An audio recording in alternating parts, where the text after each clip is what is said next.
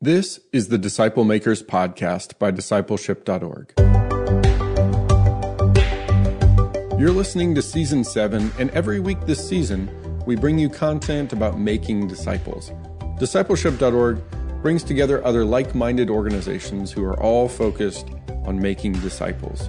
Our goal is to help you become a Jesus-style disciple maker.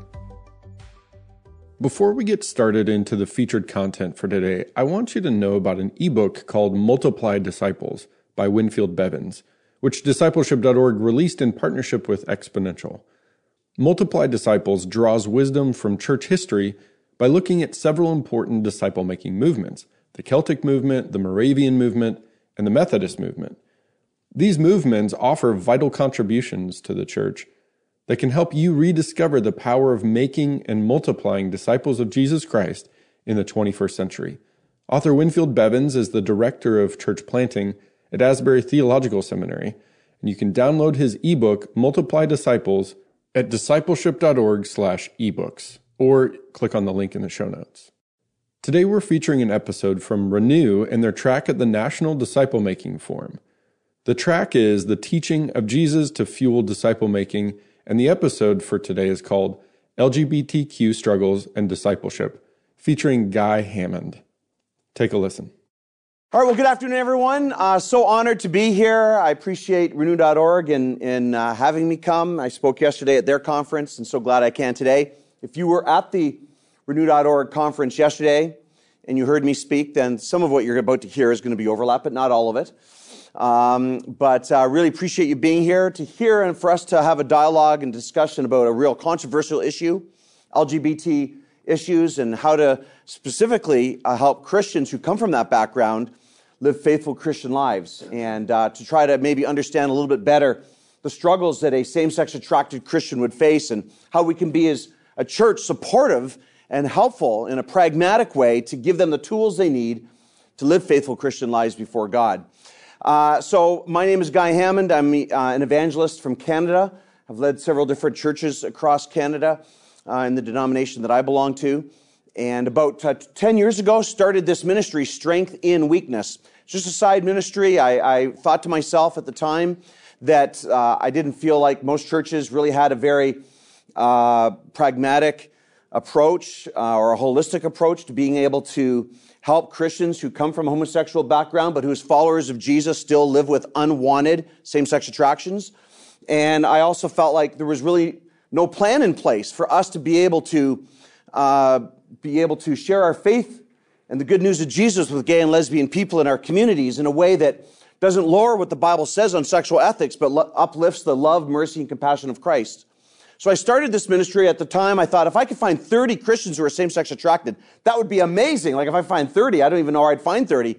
So I started this little website, and then we found 30 in the first week, and then it grew past 500, and then it went past 1,000. And so the ministry, just over the 10 years, has continued to grow to a point that 6 years ago, my wife and I quit our jobs pastoring churches just to do this full time because the ministry is now spread into over 70 countries around the world. I have a staff of 12 people helping me, and it's just turned into something much larger than I ever anticipated.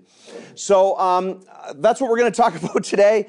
We might have time for Q&A afterwards, but if we don't, I'm going to give you a way that you can contact me in my ministry. If you have questions or would like to connect, we can certainly do that. So it's not the end of the world if we're not able to talk today. And unfortunately, I need to leave pretty quickly. I have a flight back to Canada not too long after we're done here, so I'm going to skedaddle. I won't be able to stay afterwards to have a lot of conversations as I wish I could. I'm sorry about that, but you can certainly contact me up in Canada or even come up to Canada and visit. Although when I left, it was snowing, so you might not want to be able to do that. So probably here's a good place for us to be able to start is just talk about what the Bible says on the issue of homosexuality. And these are the 5 main passages where this issue is discussed in a direct fashion. The Bible talks about homosexuality in more of a roundabout way, about 30 times. Like, for instance, you get the story of Sodom and Gomorrah, that kind of thing. But in terms of sexual ethics and how God feels about the issue of homosexuality, these are the 5 main ones. And there's not a lot to go on there, you would think. We only get 5 scriptures, but surprisingly, we can learn quite a bit. So, for instance, I think it's important for us to recognize that out of these 5, these come from both the Old and the New Testaments. These scriptures between Leviticus and the ones that Paul wrote in the New Testament were written thousands of years apart to highly different cultures and different languages. Why is that important? Well, it's important because, first of all, this shows us a consistency between how God felt about sexual ethics between the Old Testament and the New Testament. A lot of times people like to use these two passages here as their proof text as why homosexuality is not representative of what God intended for human sexuality. I personally think that's a mistake, because these two scriptures here are sandwiched in between a whole bunch of other injunctions that Scripture is given in what's called the Holiness Code. For instance, it's in these very same chapters, that it talks about the fact that you shouldn't eat shellfish, which means none of us can go to Red Lobster if we were to follow that law today. That, you shouldn't touch the skin of a dead pig, which means none of you should be watching football next weekend. That you can't wear certain clothes made out of different fabrics, which means most of us are probably going to have to take off our clothes right now. So if you're going to use these two Leviticus passages as your proof texts that homosexuality is sinful, I think that's a mistake. The positive part about what we have here in Leviticus is that it shows us a consistency over 1,500 years between what was written here and what was written here. And so when people say to me, well, Guy, you can't trust what the Bible says on sexual ethics. This is 2019 and I live in Nashville. So, right, the Bible has nothing to do with my life. But this is a different time, a different culture. This stuff was written thousands of years ago. So you can't tell me that the Bible is in line with, the world I live in. This is antiquated stuff. Well, then, the Apostle Paul had the same problem, because this was written 1,500 years apart, read to different cultures and different languages. So what does this show us? I just believe that on some things it shows us that some things doctrinally, these things supersede time and culture. We do get some things biblically where you could put it down to culture, like, for instance, injunctions against men having long hair, or women having a head covering in service. Those things I think are culturally bound. But we do get other things here like sexual ethics, and I think it shows us that because it supersedes time and culture, how God felt about sexual ethics 3,500 years ago is how God felt about sexual ethics 2,000 years ago. It's how he feels about sexual ethics today, and if there are any human beings walking around 1,000 years from now, it is still how God will feel about sexual ethics. Now, I know that that is not a popular message in our world and in our culture today. And maybe some of you might be surprised to know that that is not even a popular message within a lot of churches today. So what is my understanding then of what the biblical sexual ethic is? Based on those 5 scriptures and the other scriptures that we got on heterosexual activity, my understanding of sexual ethics is this, is that sexual intimacy is to be reserved between that of a man and a woman bound together only in marriage. And anything outside of those confines is not representative of what God intended for human sexuality. So God calls it sin, okay? So that's what I believe. That's how I live. That's what my ministry is about.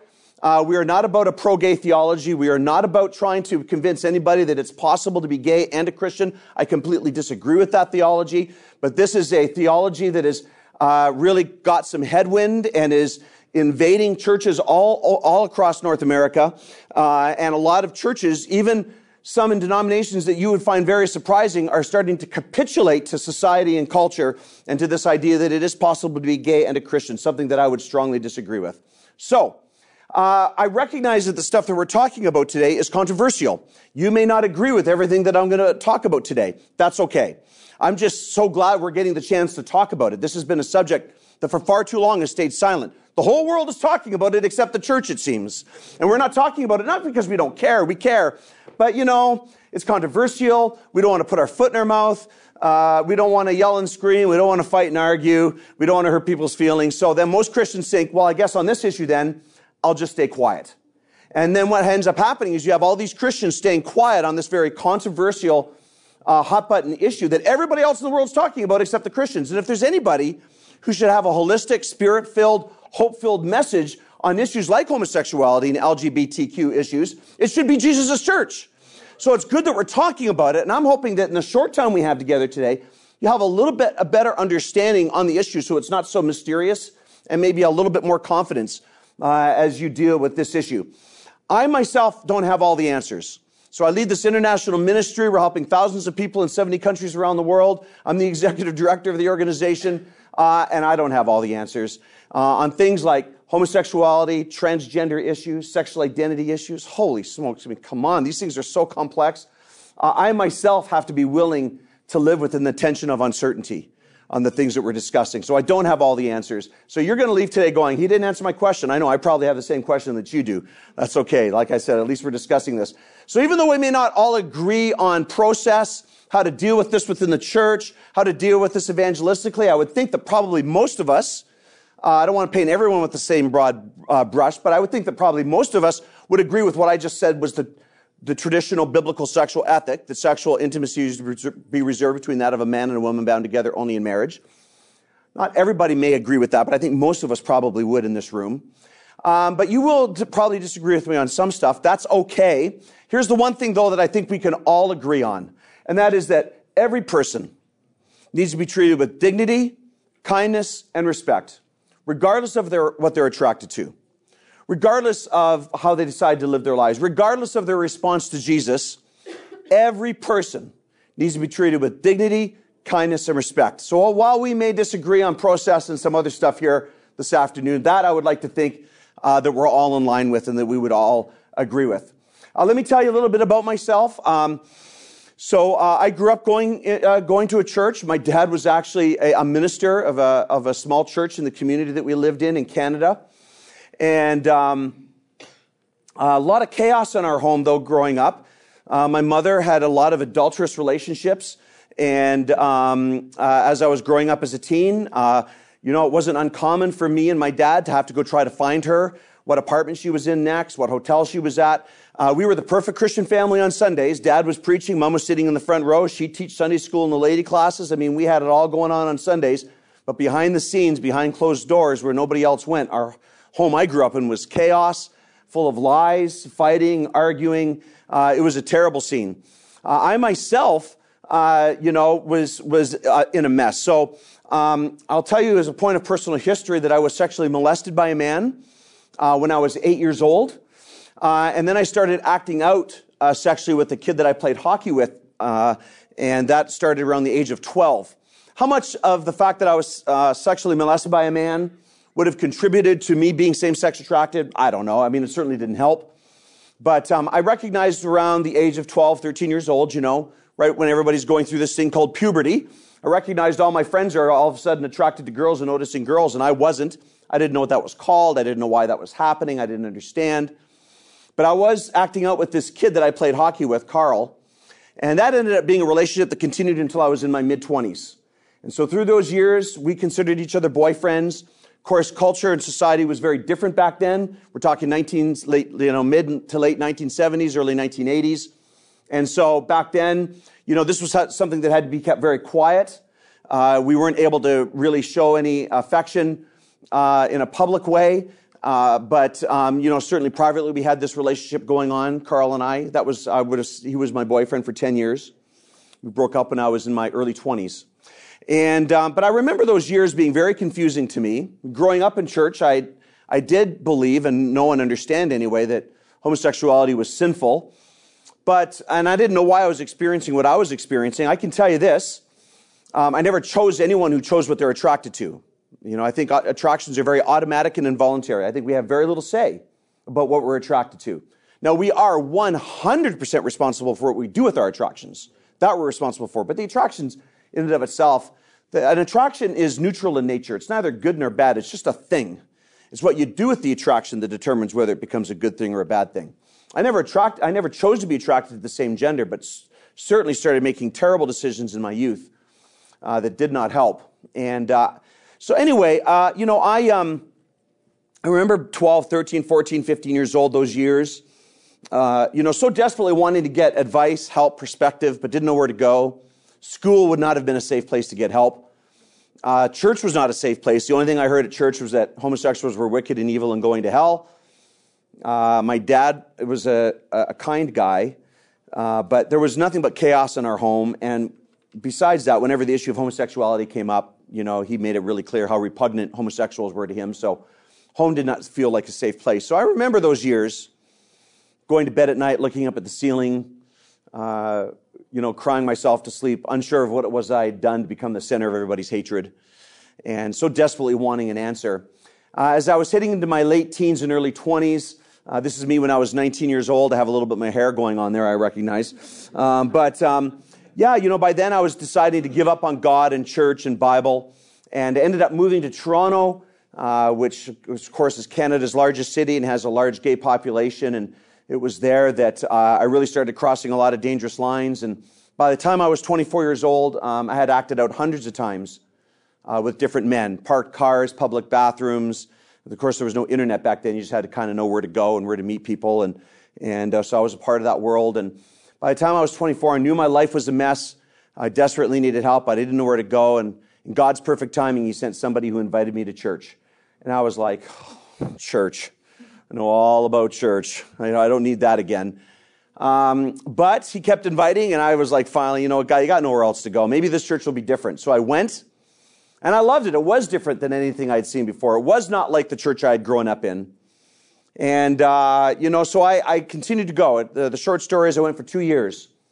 2 years of building relationships, 2 years of hearing the message, 2 years of learning about Jesus and the Bible and what it really meant to be a Christian. And after 2 years, I finally decided I wanted Jesus more than I wanted homosexuality. And so I studied the Bible, got open and transparent about who I was and all the ridiculous sin I had been involved in. And I was baptized on August 15th, 1987. And I can tell you, I have not participated in any kind of homosexual activity since my conversion 33 years ago. And so it's amazing what God has done over the years. One thing I never thought that would happen is that I would get married. I didn't know how that would happen, and yet I found this lovely lady. She just became a tremendous friend. I felt safe with her. I wasn't attracted to Kathy the way a heterosexually attracted man would be. I've never been attracted to a woman. As a side point, I'll let you know I'm still same-gender attracted. It's never changed. I'm just as attracted to men today as I was the day I became a Christian 33 years ago. Although, as I said, I've not participated in that because of my convictions of what the Bible teaches on this. But I'm still attracted to men.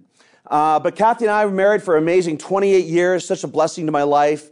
And I love showing the picture of my family because, it's just like, wow, God, I'm so undeserving of this, that God would give me a family. A guy who was acting out hundreds of times with different guys in parked cars in malls. And, then God lets me do this. And I'm just so grateful. I'll introduce you to my family. This is my son, Wyatt. Wyatt is 24 years old and is a elementary school teacher in Madrid, Spain. This is my daughter, Ellie. Ellie is 26 years old and right now works for the Canadian government for the Ministry of the Environment. This is my son, Greg. This is Greg and Kristen. We adopted Greg and Kristen when they were 9 and 10 years old. So they've been in our family for the last, 12 years.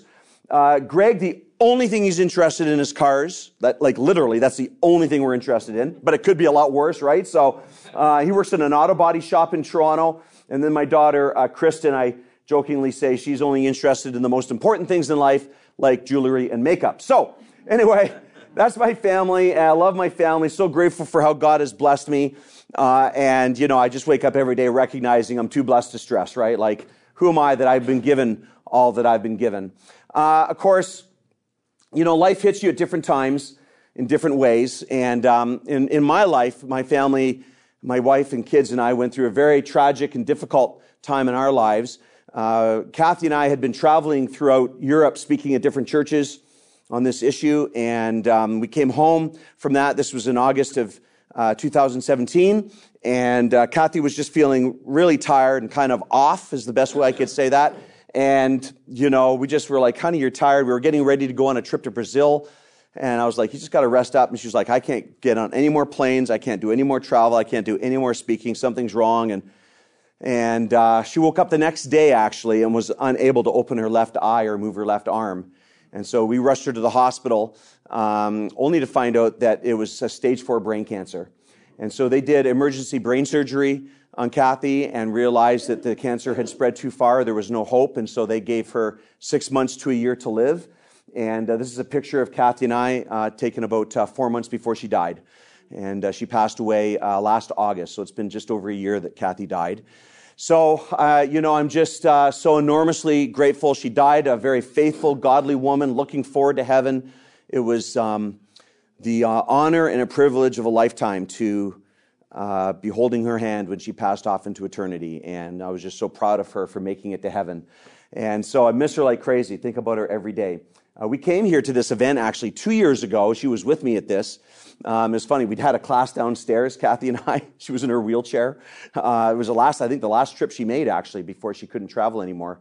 And about 6 people came to the class downstairs. So this is a better audience. This is an improvement. Anyway, this is the ministry that Kathy and I started, Strength and Weakness. And so I would ask you to check it out. Tons of information there, guys. Our goal is to serve the church, right? We want to help you. So strengthinweakness.org. And lots of information there. And it's a lot of information there to help Christians who are like me, who are same-sex attracted. We want to help educate the church, give tools, bridge building language, and the help that our churches need to be able to deal with this issue. We want to help our pastors and our ministers, our church workers to be able to have the tools they need to be able to deal with this within our congregations and our communities. And we want to help all of you. So strengthandweakness.org, that's where you can learn a lot more about what we're doing. So, as I said, the ministry is just really growing. That's an old slide. It says we're in 58 countries around the world. Strength and Weakness is now in 70 countries. And we've got a transgender ministry, an AIDS ministry. The biggest ministry we have actually is our parents ministry, where we help parents who have same-sex attracted kids. And I spend the majority of my time traveling around the world, mostly in the United States, speaking in churches on this issue. So I do workshops. That's my gig, and I've written several books. So that's what our ministry is. So please avail yourself to our resources and what we have. I would like to give you guys something. And so this is one of the books I wrote. It's called Thriving Beyond the Margins, How the Same-Sex Attracted Can Live Faithful Christian Lives. And actually what this is 6 Bible studies I wrote. I tried to answer every question that a gay person would have about and any objections they would have to becoming a Christian, and I put it into 6 Bible studies. And the idea is that it wouldn't replace your current Bible study protocol, whatever you do in your local congregation when you're bringing people to Christ. But you would have that in your library, and then you would be able to, include that with anybody who's a pro-gay proponent. And so anyway, I'd like to give that to you for free. Instead of like bringing boxes of books and giving them all out, I'm going to show you how here in a second, but I'll give you my email address, and if you're like, hey, I'd like that, I'll send you a digital copy. It's free. We normally sell it for $10 on my website, but this is a new audience for me, and I'm trying to get my ministry to be known to different churches and to different people, and we want to serve the church. So that is available. The other thing, if you're interested, and if you're a pastor or a church leader and you'd like a copy of this, I'm willing to send this to you as well. Several years ago, 4 years ago, I was speaking at an event in San Antonio, Texas, and at this event, somebody came up to me and said, hey, listen, I'm a documentary filmmaker, and we're looking for a new project right now, my company is, and I've heard your story, can we make a movie about your life? So anyway, that sounded kind of weird to me. I couldn't imagine anybody wanting to watch a movie about my life, but anyway, Kathy and I talked about it. We talked about it to the kids, and they were like, yeah, Dad, let's give it a shot. What's the worst that could happen? I was like, oh, yeah, a lot could happen. But anyway, the movie is just completed, and it was nominated at last year. It was nominated at the International Christian Film Festival for Best Documentary and Best Director. And right now it's available to churches to, you use your church as a theater. You buy a license. I think the license is $200. You buy a license, and you can show the movie to your church. I'd also like to give you a copy of the movie if you're interested. All I would ask is that you honor this. You don't show it to your church. You just keep it for your private viewing. And if you look at it and you're like, this would be helpful, my church needs to see this, great. Then contact us and we'll tell you how to buy a license. But, I'd like for you to be able to at least be able to see the movie. So if you promise not to pass it around to all your friends, just keep it for yourself, then I'd like you to be able to have a copy of the movie as well. I'll show you the trailer to the movie. It's only about 2 minutes long. But just to give you a gist of what this looks like, here it is. Movie's called Finding Guy. Don't give me a hard time. I did come up with the title, okay? But you can learn more about the movie at findingguy.com. But, as I said, for the people who are in this room, who aren't going to share it with all their friends, if you'd like a copy of the movie, I'll send it to you. All you've got to do is send me an email. And I thought I had a slide there that would show you that email, but apparently I don't. Let's see. Do I have a slide that shows you that? That's not very helpful, is it? See, I guess you don't get a free movie and a free book then, do you? So here's how you do it. It's info, I-N-F-O, info, at strengthinweakness.org. Strengthinweakness.org. Info at strengthinweakness.org. All right? All right. So now I'm having just a moment of insecurity. So I'm going to ask you just to be patient with me because, oh yeah, okay, we're good. I just panicked for a second. I thought maybe I've got yesterday's presentation going on here, and that wouldn't be good. So, let's see here. This is very unprofessional, but none of you paid to see me, so don't worry about it. Slideshow, and pray. Current slide. Okay, great. Thank you. So, I'd like to talk in our final half hour together more specifically about how to help Christians follow King Jesus. To how can we help Christians who like me believe in the traditional biblical sexual ethic. As I said, there is another ethic going on out there called pro-gay theology that says you can be gay and a Christian. I strongly disagree with that. I cannot imagine how possibly a Christian man or woman who is attracted to the same gender could be sexually involved with somebody of the same sex and be a Christian. I cannot imagine it. And I have devoted my life, 33 years, of not living that way. Everything inside of me says that being attracted to the same sex, it's natural. As I said, I never chose it, and it feels very real to me. But I can't change it. And I spent many years trying to become attracted to women. Probably the first 15 years of my Christian life, I was really trying to figure out, praying, begging, asking God, help me to become attracted to women. And it never happened. And so here I am 33 years later, and time again, what I keep hearing from God is, God, my grace is sufficient for you, and my power is made perfect in weakness. And I've since quite a while ago now got off the treadmill of trying to become heterosexually attracted, as if somehow that would have been the answer to all my problems in life. There's nowhere in the Bible that says you have to be heterosexually attracted to be a Christian, right? And it's not like all you heterosexuals have got it figured out either. I mean, you guys are a mess too. So, and I kind of reason it like this. If I woke up this morning here in Nashville attracted to women, I guess I would take it, although I've never been attracted to a woman before, so I don't even know what that would be like. But if I did wake up this morning, all of a sudden noticing girls, I guess I'd take it. But again, what difference would that make? If I was attracted to women, I'm not allowed to think anything I want, do anything I want. I have to live my life with boundaries and restraint and strive to live a holy life. So, okay, if I'm attracted to guys, I'm not allowed to think anything I want, do anything I want. I have to live my life with boundaries and restraint, and I have to strive to live a holy life. So if I'm attracted to girls, I have to live a holy life. If I'm attracted to guys, I have to live a holy life. So what do I care what I'm attracted to? I'm just going to try to live a holy life. And that doesn't mean I'm going to live a perfect life, but I'm going to live a faithful life and just do the best I can and trust in God's grace, So now that's how I've devoted my life for the last 33 years.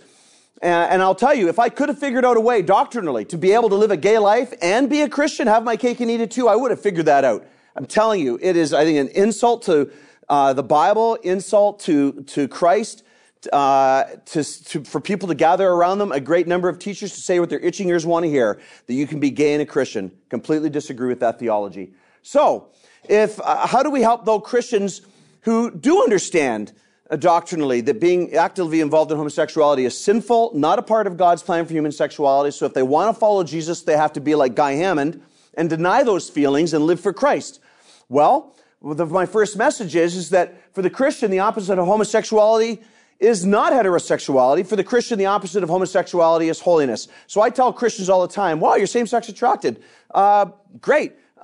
Listen, a lot of people think that it's like this. Same-sex attraction in Jesus' church, it's like this, right? And I'm like, no, it's not like that. It's like this. There is a place for you in Jesus' church. God is not ashamed of you or embarrassed of you because you're same-sex attracted. I don't think God cares about what we're attracted to. I mean, outside of the fact that it might cause you and I some stress, maybe he cares at that level, but I don't think God stays up late at night worried about the fact that I'm attracted to men. I think God is like, Guy, I love you. My son died for you. I think you're amazing. Go do something great with your life. Like, that's it. And just do the best you can to live a holy life. So I say to Christians all the time, listen, that is the ultimate goal that we have.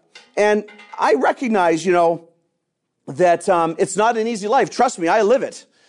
Everything inside of me says that the best way for me to get my emotional, relational, and spiritual needs met is in the arms of another man, for whatever reason.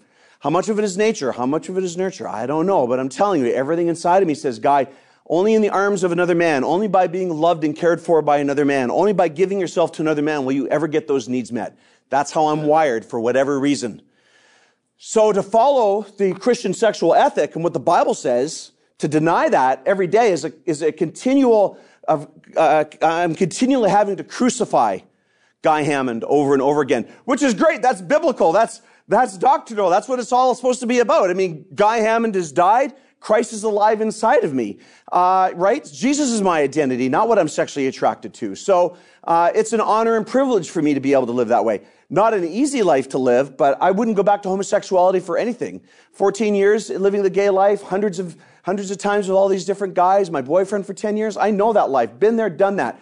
When Guy Hammond was in charge, Guy Hammond did nothing but make a mess of his life. So I know what happens when Guy Hammond is in charge. It's not a pretty picture. So you know what? I'm more than happy to let Jesus be in charge. Give my life to him. When that happens, life is a lot better for me. So, here are some suggestions and ways I think we can help Christians like me who are same-sex attracted. The first thing I think, if you have somebody in your church who's same-sex attracted, the first thing that you need to try to be able to do, if somebody ever comes to you and says, hi, my name is Bob, and I just want you to know I'm attracted to the same sex. I'm homosexually attracted. If anybody comes to you and says that, the first thing that should probably come out of your mouth is something like, wow, I cannot believe how difficult that must have been for you to tell me that. I just want you to know that there isn't anything you could say or do that would let me think less of you or love you less. And I'm here for you, and we're going to get through this together. If anybody comes to you in your church and says that they're same-sex attracted, that's the kind of response we need to be able to have. And then we want to be able to start helping them. One of the best ways that you can help them is to create an environment where it is easy for people to be open and transparent while respecting people's need for privacy and confidentiality. Every time in my 33-year history of being in churches, I, for whatever reason, felt like I needed to be open and transparent with a new person about the fact that I'm attracted to men. I'm telling you, it was a terrifying event.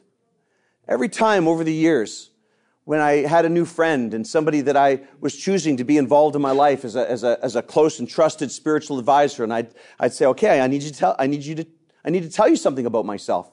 I used to be gay, and I'm attracted to men, and I live with that reality every day.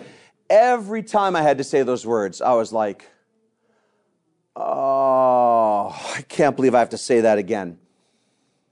Like even now, quite honestly, I travel around the world. How many thousands of times have I told my story? I mean, they made a movie about it, for pity's sakes. Honestly, I'm like even talking to you guys, I don't know any of you people. I know Jason, barely. I don't know any of you. But, it's weird to stand up in front of a group of people and say, hey, my name's Guy and I like men. Like, come on, that's weird. So I'm like, oh, am I going to say every time, hey, here's Guy Hammond. As I'm walking up to the mic, I'm like, I can't believe I'm about to say this out loud again. Why do I say that? Because if somebody in the church is telling you that they're same-sex attracted, it is a big deal. It took a lot of courage for them to go there.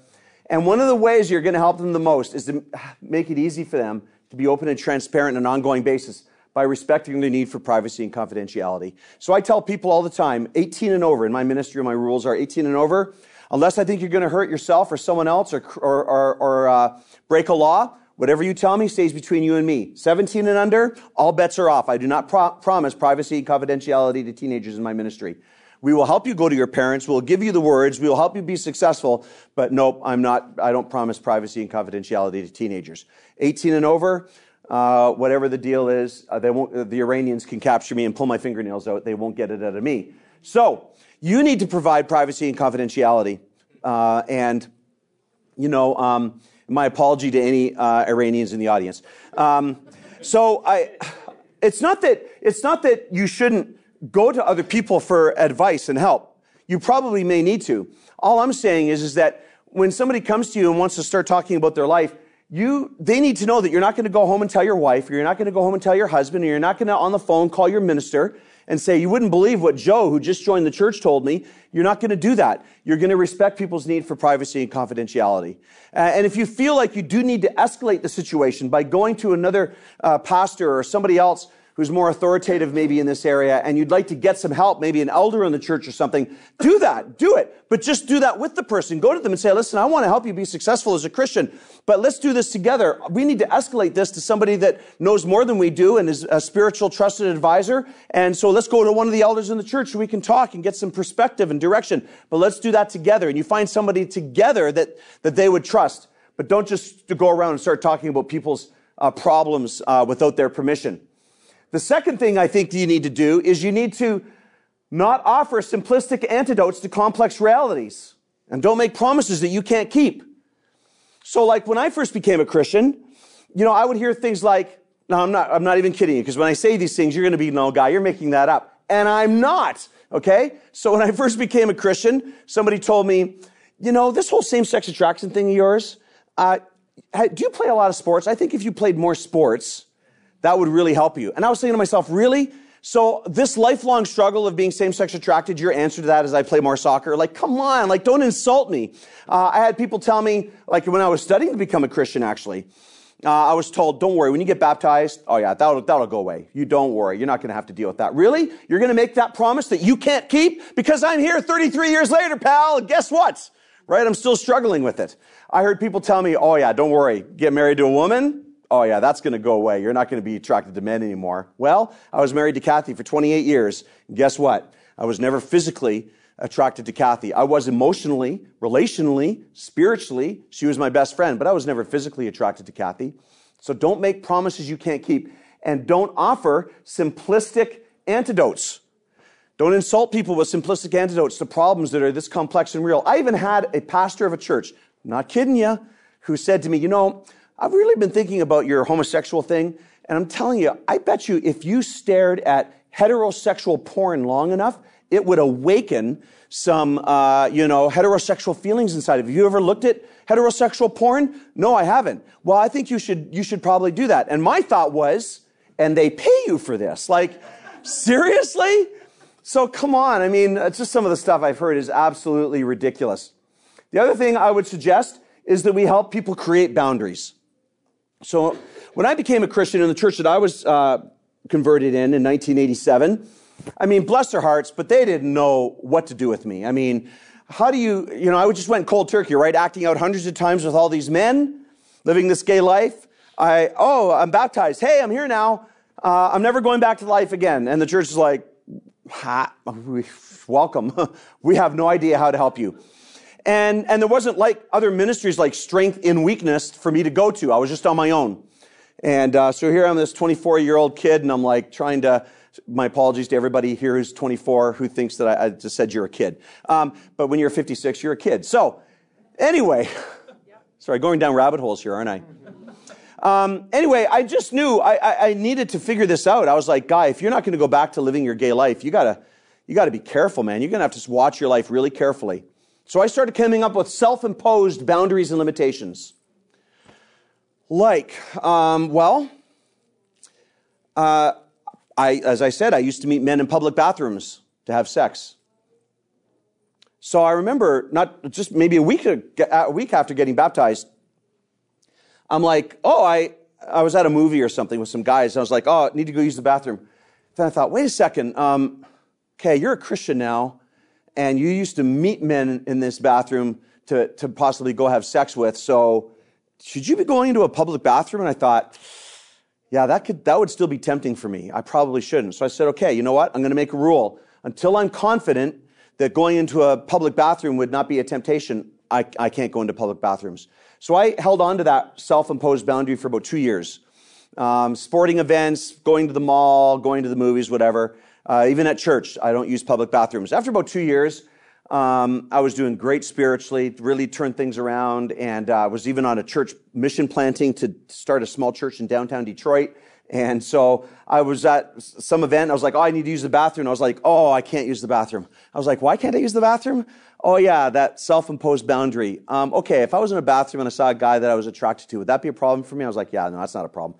So I was like, okay, I can lift that boundary from my life. I don't have to live by that anymore. But I will tell you, in 33 years, there have been times when I have felt vulnerable and tired and struggling, particularly, like really feeling this need. And so there have been times in the last 33 years when I've had to reimpose that boundary for a period of a week or two just to say, you know what, I'm not feeling good right now. I just shouldn't be going into public bathrooms. So that's one boundary. Another boundary, a couple weeks after joining this church, I got baptized. I joined this church, and they announced on Sunday, we're going to have a men's retreat. It was going to be in Niagara Falls. We're going to have a men's retreat in Niagara Falls. When church is done, we need all the men to go to the back in the foyer and sign up. I was like, oh, great. Never been to a men's retreat before. Cool. So I get to the table. Hi, my name's Guy. I want to sign up for that men's retreat. Okay, great. You can have a room with 2 guys or 4 guys. So my mind is like, whoa, wait a second. You shouldn't probably be sharing a bedroom with guys in various forms of undress, showering, all this kind of stuff. Like, you're a Christian now, right? And I don't even know if I would be attracted to any of these guys, but why would I even set that precedent? So I just immediately thought, nope, can't do that. You got to have a room by yourself. 2 guys or 4 guys? Actually, I need a room by myself. Sorry, man, it's 2 or 4. That's how it works here. So do you want to share 2? That's how the workshop is, man, 2 or 4. No, sorry, I don't share a room. I got to have a room by myself. The guy's like, listen, dude, don't give me a hard time, man. I'm just here signing people up, you know. Security, like, this guy's giving us a hard time. I'm like, why do I have to explain it to you people? I'm a grown adult, right? I'm 24 years old. I don't want a room to share. I'm getting my room. So it's just a boundary I live by. Since becoming a Christian 33 years ago, I've never shared a room, a tent, camping trips, anything like that. I'm either by myself or I'm with my wife. I don't share any place. Another example. Okay, so same kind of thing. The church was going to have a hockey tournament, and they were going to have different parts of the church kind of literally face off against each other in this hockey tournament. So I was in this part of the church, and they were like, hey, you should join our hockey team so we can play this part of the church. And so I grew up playing hockey. I'm a good Canadian, so I know how to play hockey. I played organized hockey. I love hockey.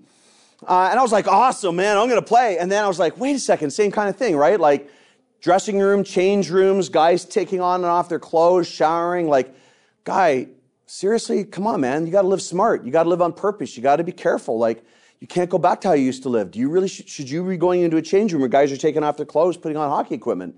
I was like, yeah, I shouldn't be. So I didn't play, and I put in a new boundary. And the boundary has been I do not go into change rooms, dressing rooms. I haven't now in 33 years. I've not played organized hockey or any sport in 33 years. I don't go to the gym. I don't go into a place where men are taking off their clothes. It's just a boundary, just how I live my life. So I got examples all over the place. Like, I've got boundaries, rules, stuff that I live with, but I do so because I'm going to live my life on purpose. I want to live my life carefully. I don't want to underestimate the power of Satan and what he's trying to do, so I really do the best I can. And we all need boundaries in our lives. If you're thinking to yourself, I don't have a boundary, then you scare me. So you're going to become a statistic someday, right? You need to have boundaries. And then the other thing I would say is help people see themselves the way God sees them. So I used to have this recording going off in my head for years after becoming a Christian. So, of course, wasn't, probably within 8 to 10 years after getting baptized, this church hired me as a junior minister, and then my career in the ministry started to rise from there. And so it got to the point where I was pastoring a church in Halifax, Nova Scotia on Canada's East Coast. And anyway, for probably the first 15, 17, 18 years of my Christian life, I had this recording going off in my head. The recording was, Guy, what is wrong with you that you can't change this? And if people knew who you really were, they would never love you.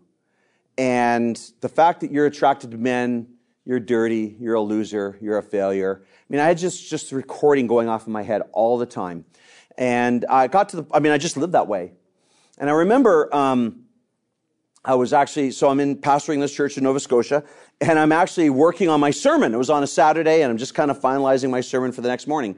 And I'm talking about how much Jesus loves us, but my mind is saying, you're a failure, you're a loser, nobody would love you if they knew the truth. What's wrong with you? You can't change this. And so all of a sudden I had this huge aha moment. Now, when I tell you what my aha moment was, you'll think that was it. But to me, it was an aha moment. And my aha moment, and I believe it was just the Holy Spirit slapping me upside the back of the head. The aha moment was, you know, Guy, not everything you think is true. What? Not everything I think is true? You mean it's possible that I think stuff and it's not true? And then my other thought that came to me was, if not everything you think is true, then you don't have to believe everything you think. I was like, wow. So you mean it's possible that I'm not a failure, I'm not a loser, people would love me if they knew the truth? Wow, I've been telling myself all these years, and I didn't even have to believe it. And then I just started reasoning. I thought, what loving parent would ever say that to their kid? Hey, I love you, son. By the way, I think you're a failure, you're a loser. Nobody would love you if they knew the truth about you, but you're great, son. What dad would ever say that to their kid? So I was like, well, obviously God isn't saying that to me. So where are these thoughts coming from? Either from the devil himself or huge amounts of insecurity. Wherever it's coming from, I have to stop listening to this crap because it's not, can you say crap here? Because it's not how God wants you to live, for us to think about ourselves. And so I just started countering those thoughts, and I started memorizing scripture about how God feels about us, written on the palm of his hand, knows how many hairs on our head, all these scriptures. And then whenever I started going through that thought process that I was a failure and a loser and nobody would love me if they knew the truth, I just started countering it with biblical truth.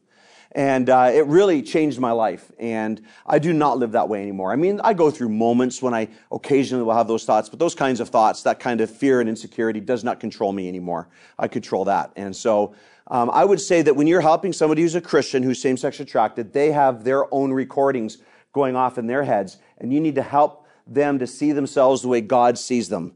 And if you're coming from a homosexual background, I promise you, they got a recording going off in their head, and they need help and encouragement. So do everything you can to, get them to erase that recording and lean on biblical truth. So we got 10 minutes left, and I got 2 brief videos. I think they're each about 3.5 minutes long, but I thought I would introduce you to a couple of people on my staff.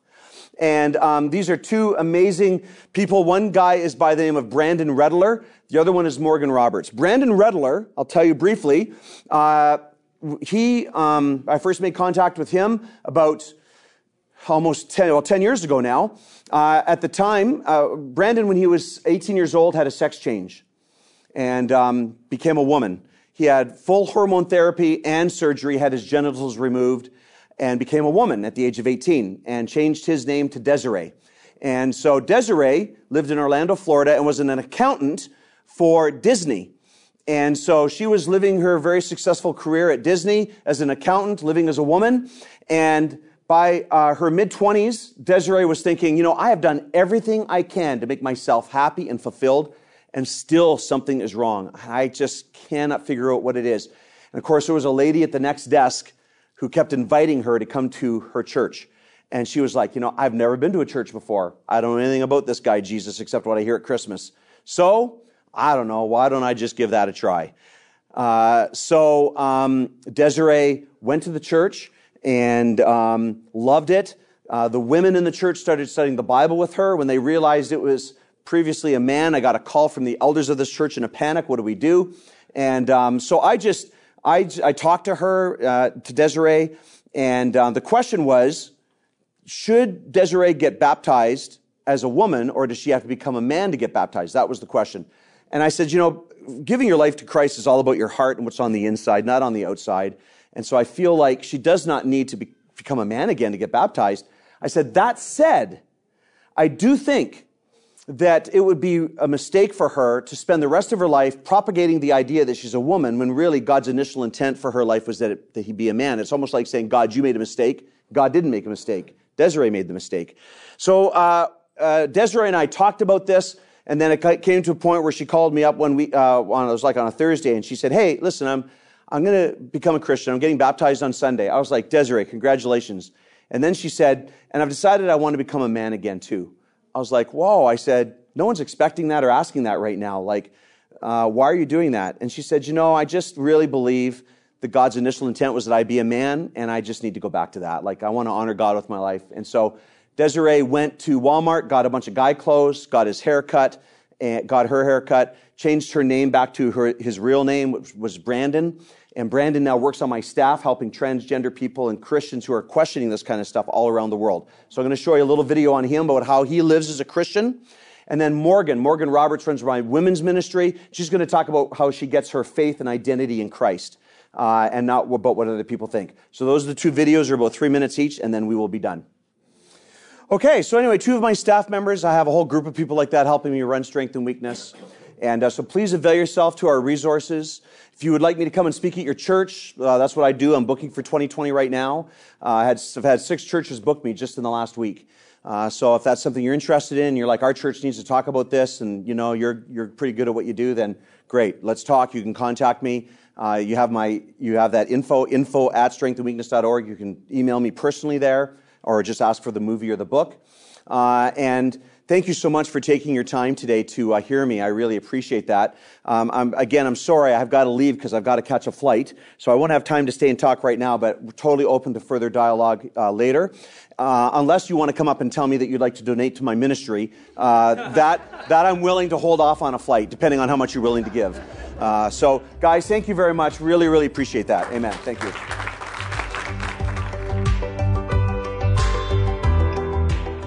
That's it for today's episode. Check out Winfield Bevan's ebook that we mentioned at the top of this episode by going to discipleship.org/ebooks and look for Multiply Disciples by Winfield Bevans. Thanks for listening.